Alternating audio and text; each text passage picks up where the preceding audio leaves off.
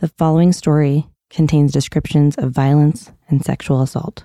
Listener discretion is advised. And what location was this? 8th and H on the left-hand side. We was all talking right there. This is The Alley, DC's 8th and H case. My name is Shannon Lynch. Episode 3, The False Confession Trap. In the last episode, we talked about how detectives Sanchez and McGinnis began pursuing their theory that a gang called the 8th and H crew was responsible for Catherine Fuller's death. They made their first arrest in the case, Alfonso Monk Harris, just days after the murder. Monk denied any involvement in the crime, but based on an anonymous tip and a questionable statement given by Clifton Yarbrough, the police were able to arrest Monk and keep him in custody. Police continued to express frustration over what they perceived as uncooperative members of the community. However, several members of the neighborhood had come forward with information, but their tips didn't fit into the detectives' gang theory narrative, so they were written off. During this time, other violent crimes against women were happening around 8th and H. A newcomer named James McMillan had been charged with 2 separate assaults and robberies on middle-aged women in the same area where Mrs. Fuller was killed. Second, a woman named Amy Davis gave a statement to police claiming she saw a man named James Blue beating Mrs. Fuller up in the alley the day of the murder. Neither one of these leads was pursued extensively because these individuals did not fit into the detectives' gang theory. Part 1. Building the team. By November of 1984, detectives Sanchez and McGinnis had run into a dead end. There was little evidence to support their chosen theory that the 8th and H crew was responsible for Catherine Fuller's brutal murder. The community was growing frustrated with the lack of answers. It was time to shake things up. In late October, Sanchez and McGinnis asked higher-ups to add Detective Donald Gossage to their team. Unlike McGinnis and Sanchez, Detective Gossage was familiar with the 8th and H area from patrolling in that neighborhood. He was known to drive around with teens and preteens in his cruiser, buying them food and pressing them for information. Detective Gossage is the same detective that harassed Alfonso Monk Harris for years, as mentioned in episode 2. Patrice Gaines explained what she'd learned about Detective Gossage while working as a reporter for the Washington Post. When I began to question people in the community and elsewhere, even on the police force, I found him to be a much more troubled, shady, certainly questionable character. There were other officers who would talk about him negatively, but no one wanted to speak on the record. Gossage was officially added to the investigative team in early November. Around the same time, Assistant U.S. Attorney Jerry Gorin was assigned to prosecute the case. It would be his sole focus for the next year. Gorin was a young, promising lawyer and a graduate of Harvard Law. In 1984, he'd been with the U.S. Attorney's Office for 5 years, and he was generally liked by his colleagues. He'd just started trying murder cases earlier that year. This was definitely Gorin's most substantial case thus far in his career. He was in it to win it. It didn't take long for attention surrounding the 8th and H case to explode. It quickly became a regular element of local TV and newspaper stories. News outlets as far away as Los Angeles published stories on it. The pressure was on, and it wasn't long before Detective Gossage proved to be an asset to the investigative team. Part 2. Cracked. On a night in late November, Gossage was patrolling near the Washington Coliseum, where a go-go concert was taking place. A fight broke out among attendees. Gossage stopped several of the concertgoers to get information, one of which was a 16-year-old girl named Carrie Ellaby. Unprompted, according to Gossage, Carrie claimed she had information to share about the 8th and H case. Several days later, at the homicide office, she told Detective Gossage that a young man named Calvin Alston had confessed to her, saying he had snatched Mrs. Fuller's pocketbook during the assault. This was the crack in the case the detectives had desperately wanted. They were excited to finally have some fresh information, even if their witness wasn't the most reliable. Carrie would later change her story several times over the following months. She was also a frequent PCP user. As Detective Gossage himself would later admit, their case was weak without the tip from Carrie. He told a Washington Post reporter, quote, "Without Carrie, there would have been no case. There were no leads." On the evening of November 29th, Calvin's mother answered the front door of her house that stood less than a mile from 8th and H. A wave of cops flooded her home, guns drawn. A helicopter was circling above. 19-year-old Calvin was cuffed and brought into the homicide unit office. The detectives immediately pegged him as a weak link. Detective Sanchez said in an interview later that Calvin, quote, acted feminine. They felt confident they could crack him. As soon as Calvin waived his Miranda rights, detectives dug right in. They told him they knew he had confessed to taking part in Mrs. Fuller's murder. Calvin insisted that that was impossible. He had been painting a house the day of the crime, he told them. He felt confident he could prove his alibi if he just got the chance to talk to his coworkers. The detectives weren't buying it. They repeatedly called him a liar. They said they knew for a fact that he was involved and that his alibi was bogus. This, of course, was a lie. What happened next would become a routine practice in interrogations throughout the course of the 8th and H investigation. Detective McGinnis pulled out a piece of paper and put it on the table in front of Calvin. He drew a circle with lines through it, like slices of a pie. He then shaded in one of the slices of the pie with his pen. McGinnis told Calvin the pie represented the crime. According to them, Calvin only had two options. Either take a small slice of the pie or claim the entire pie. Taking a slice would mean he'd have to confess his involvement, which would result in a short prison sentence, the detective said. They assured him they'd be able to, quote-unquote, help him if he just chose this option. The second option was to take the whole pie by continuing to deny his involvement. The detectives told Calvin he'd spend the rest of his life in prison if he picked this option. Calvin was scared. He was alone in an interrogation room with two authoritative detectives. At this point, he could have stopped talking. He could have called a parent to come sit with him during the interrogation. He could have demanded a lawyer. But Calvin was young and unfamiliar with the legal rights he had. He wasn't aware that he had options outside of the two detectives had presented to him. No matter what, he thought he was going to prison.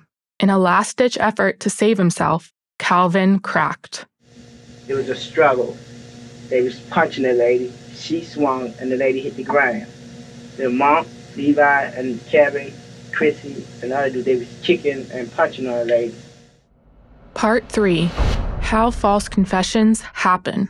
A false confession is a statement given by a person that incriminates themselves in a crime they did not commit. This might happen for several reasons, including threats from police, physical violence, deceptive tactics, or a lack of understanding of the law.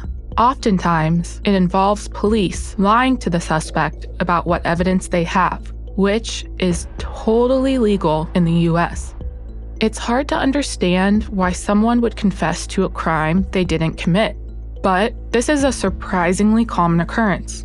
A study published in the Journal for Criminal Law and Criminology looked at hundreds of exonerations that occurred between 1989 and 2003. A staggering 42% of the exonerations involving young people had a false confession. One of the most well-known instances of this phenomenon was seen in the Central Park 5 case, also known as the Exonerated Five.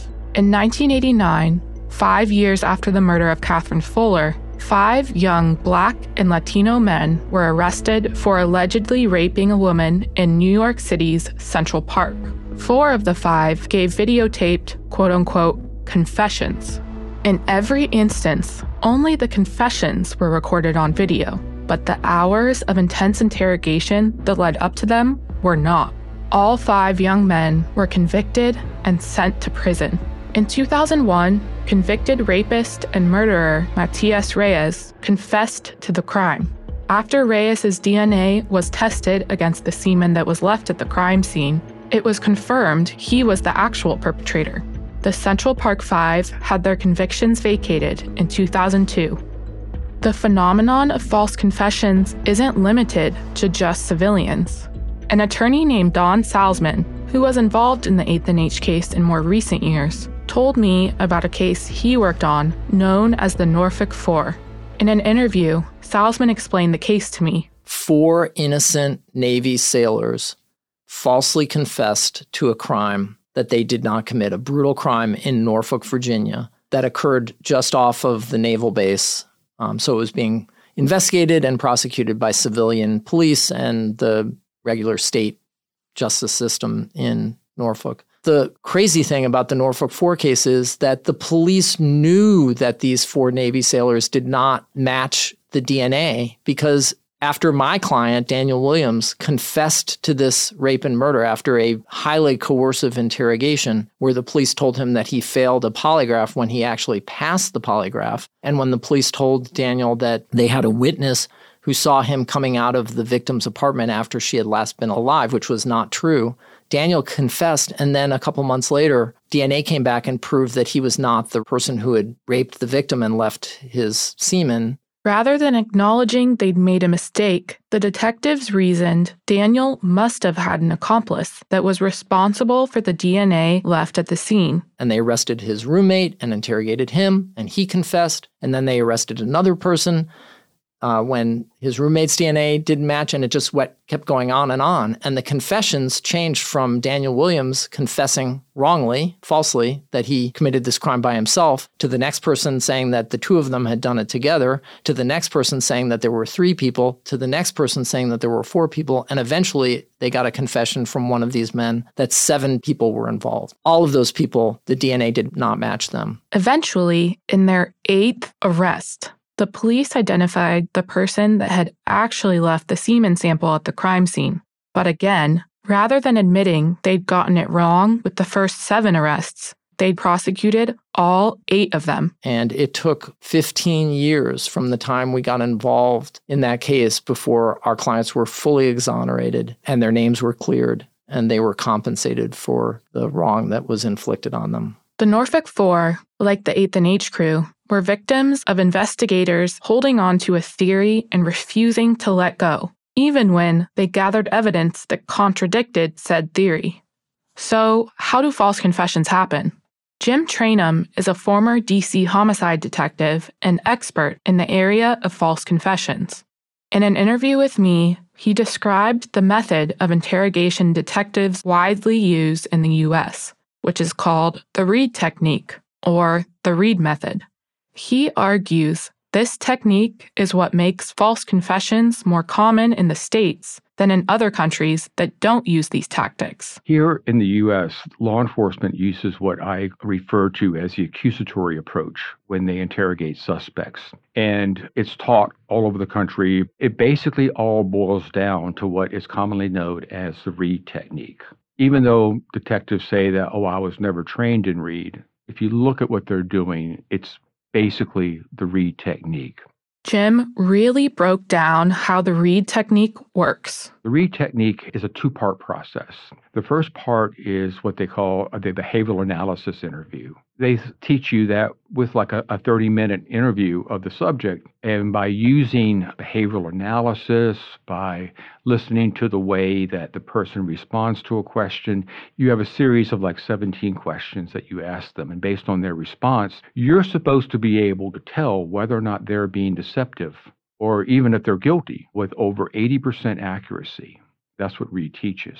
The problem is, though, that's all junk science. The research that is out there, the real scientific research, shows that a lot of the things that Reid says are signs of deception are actually signs of truth-telling. And, people like juveniles, people with intellectual or developmental disabilities often exhibit these signs as manifestations of their youth or of their disability. For example, fidgeting, problems with eye contact, or closing their eyes to think. And so we're making judgment calls as to whether or not somebody's lying to us based on junk science. But it's on that basis that we then decide whether or not we're going to go to the next stage, which is interrogation. I asked Jim to give me an example of what this would look like in real life. Let's say I'm investigating the theft from a cash register. All I know is that 5 different people had access to that cash register. I don't have any other evidence that they took it or they didn't, but I interviewed them using my pseudoscience, and I determined that, this person is the one who did it. So I leave them alone in the interrogation room, and I let them sit for 10 or 15 minutes, increase their anxiety, and then I'll come back in and I'll have a big folder with me with all kind of papers, and it's all blank, because I'm just making all this up. Here's where confirmation bias really sets in. What I do is I stand over top of you and I tell you, our investigation has proven that you were the one who stole the money. There is no doubt about it whatsoever. The evidence is there. You cannot say anything that will convince me otherwise. All I want to know is why. And then I'll start throwing out potential excuses as to why. It may be something like, did you take the money because the cash register drawer was open and anybody would be tempted? Did you take the money because you were in debt and under a lot of stress? But it's a monologue. I'm doing the talking. Now, you may try to say, well, wait a minute, I didn't do it, or try to explain something. I block you. I don't want to hear it. Look, we know you did it. Now, did you do it because? I can lie to you and tell you we have 5 witnesses who saw you do it. And the thing is, I'm doing this over and over and over. I'm blocking your denials. That's where this confirmation bias sets in, because I am not looking for information. I'm looking for you to confirm. If the interviewee doesn't break, at this point, the interrogator gives what Jim called a false choice. I tell you, look, we've been at this for 3 hours. We know you did it. No doubt in our mind. Now, you either did it because you're a dope fiend who doesn't care about anybody, or you took the money because you were under a lot of stress and you were going to pay it back anyway. So it's one or the other. If it's the first one, I'm out of here. Let the judge do what they will. But if it's the second one, let's work with that. Often, either real or implied threats come in. The investigator will say things like, what do you think the judge is going to do with somebody who lies versus somebody who tells the truth? Do you think the jury is going to think kindly of you sitting up there and lying when we have all this evidence? Leniency could be, look, if you cooperate, things could go better for you, that sort of stuff. And a lot of times it's not direct, but it's just implied. But like I had mentioned before, it's over and over and over and over again. Marissa Boyers Bluestine is an assistant director of the Quattrone Center for the Fair Administration of Justice at the University of Pennsylvania Carey Law School. Previously, she worked with the Pennsylvania Innocence Project to reverse 14 wrongful convictions. Marissa explained how the Reed method easily allows detectives to feed information to suspects. When I was trained, I was told you come into the room with a folder filled with documents. Doesn't matter what it is. It's a big folder meant to imply that we have all this evidence against you. In the process of that conversation, the person, nope, I didn't do it. Then the police very often will use evidence from the case to try to convince the person that they did, right? Well, then explain to us why we have you on surveillance coming out the back door. Tell us why we've got your DNA on the ligature around her neck. Explain the broken window. And what did I just do with all that? I told the person in front of me details about the case, about how the person got in, about how the victim was killed. A well-known, more recent example of this is seen in the popular Netflix series Making a Murderer. The interrogation of Brandon Dassey is a masterclass in coercion. I think most of us have probably seen that video of Brandon Dassey being interrogated by the police officers. There's one moment where they say to him, Brandon, we know you guys did something to her head. What'd you do to her head? And he says, we cut her hair. No, that wasn't it. What'd you do to her head? We hit her. No, wasn't that either. And he takes like several more guesses And finally, the police just say, all right, we're just going to tell you she was shot. Who shot her? Oh, Steve did. Right. So what did they just do? They gave him information about the case. And that's how it happened. Marissa also told me about things that make false confessions more likely. First of all, there's dispositional factors. So factors about the individual that might make them more susceptible to giving a false confession. Juveniles, for example, people who are elderly, people who are addicted, people who are ADHD has an almost direct causal connection with people who are susceptible to giving false confessions. So those are kind of things about the person. Then there are issues about the situation, which are referred to as situational factors. How long did the interrogation go on? What kinds of questions were used? Where did it occur? And there have been a lot of studies that have shown that the longer that interrogation goes on, the more likely the statement that gets resulted is false. One thing I want to make clear here is that many detectives that get false confessions out of people aren't necessarily intending to do so. The Reed method just makes it very easy for this to happen. Jim Trainum told me about a time he got a false confession and how it really changed his perspective on interrogation techniques. I actually had a suspect that we developed. I'm not a yeller or a screamer at all. I'm not one of these guys that bangs my fist on the table and all. But after hours, using the interrogation techniques that I was taught and that would pass muster in any court in the country, we finally did convince her that it was a good idea. And she did. And she gave us those details that, as we love to say, only the true perpetrator would have known.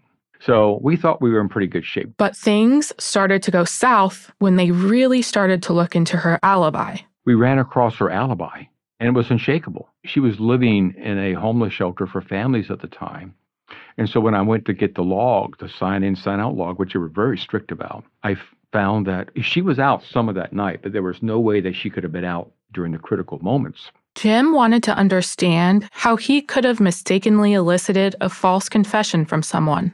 Luckily for him, there were tapes of the entire interrogation. The way that we judge whether or not a confession is true is by the number of true details that the person can tell us about the crime.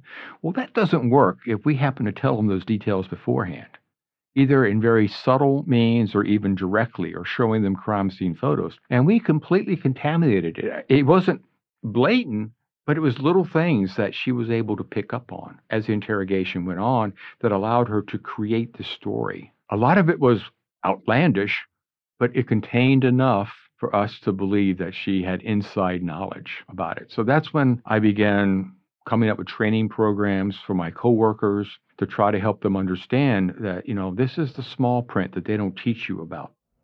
Part 4, the trap in action.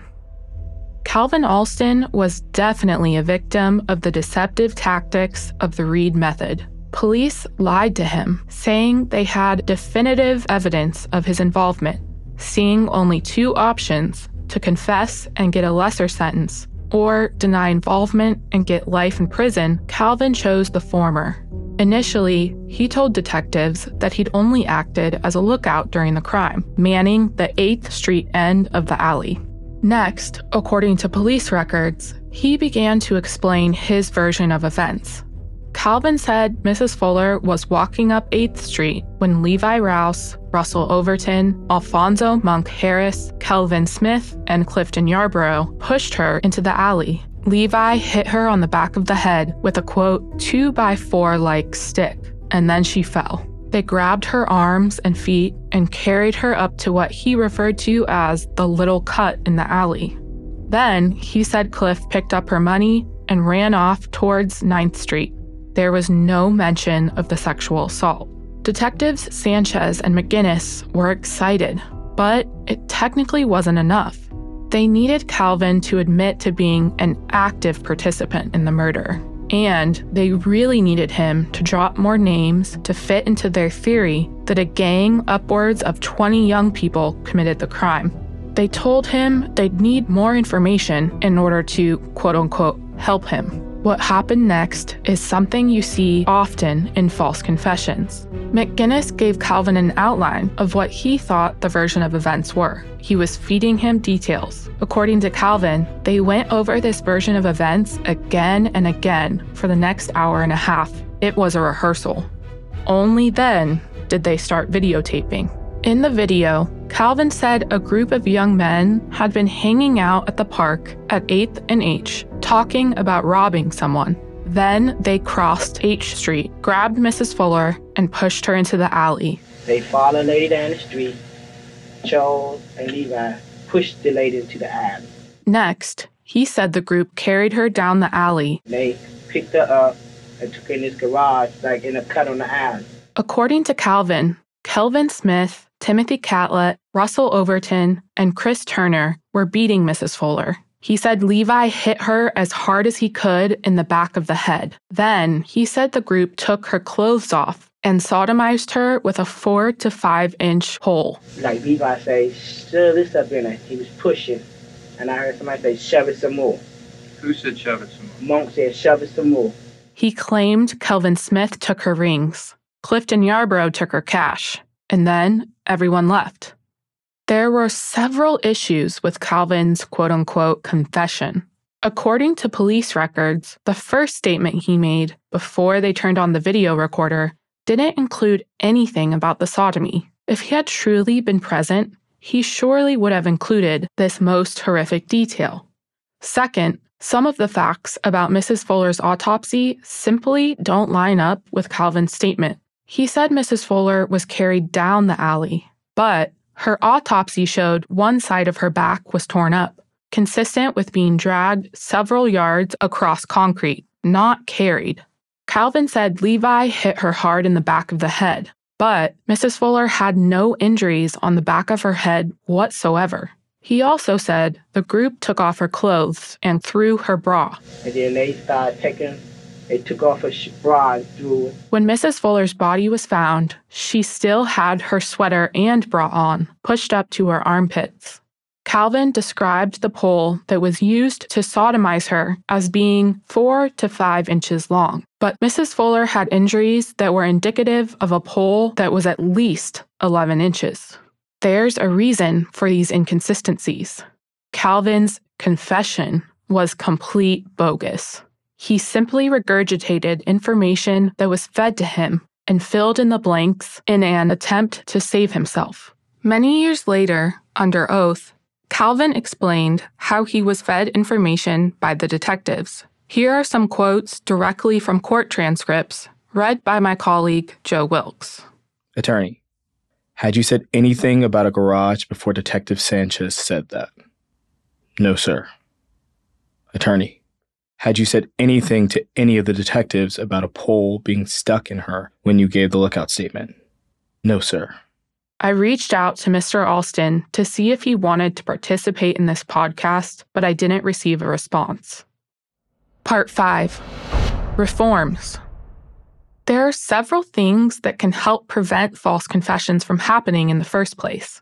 One is changing the type of interrogation training police receive, moving away from the Reed method. In some places, as Marissa Boyer's Bluestine explains, new interrogation tactics are slowly being implemented. I've been in trainings with law enforcement from Wichita, from departments in Arizona, South Carolina, in my own home state of Pennsylvania, Montgomery County, where law enforcement are learning to do it differently, learning in a non-coercive, respectful, rapport-building environment of how to interrogate somebody. The key to that is the autonomy and agency of the person who is being interrogated or interviewed. Rather than treating them as an object from which to extract a confession, we're treating them as a person who has information or potential information about a crime and learning to speak with them in a way that brings that out more. Second, interrogations should be videotaped from the moment the suspect walks into the interview room. Such videos serve as a fact checker, as Jim Trainum described in his experience. Most jurisdictions don't record video at all, and for the few that do, they often only video the recap statement after rehearsing beforehand with detectives, as was the case for Calvin Alston. Lastly, we should make it illegal for police to lie to suspects during interrogations. In all 50 states, it is perfectly legal for a police officer to lie about what kind of evidence they have against suspects over the age of 18. When it comes to juveniles, only 3 states, Oregon, Illinois, and Utah, have made it illegal to lie to underage suspects during an interrogation. There's a reason this practice of deception is illegal in many countries, like Australia, New Zealand, the UK, Germany, Norway, and parts of Canada.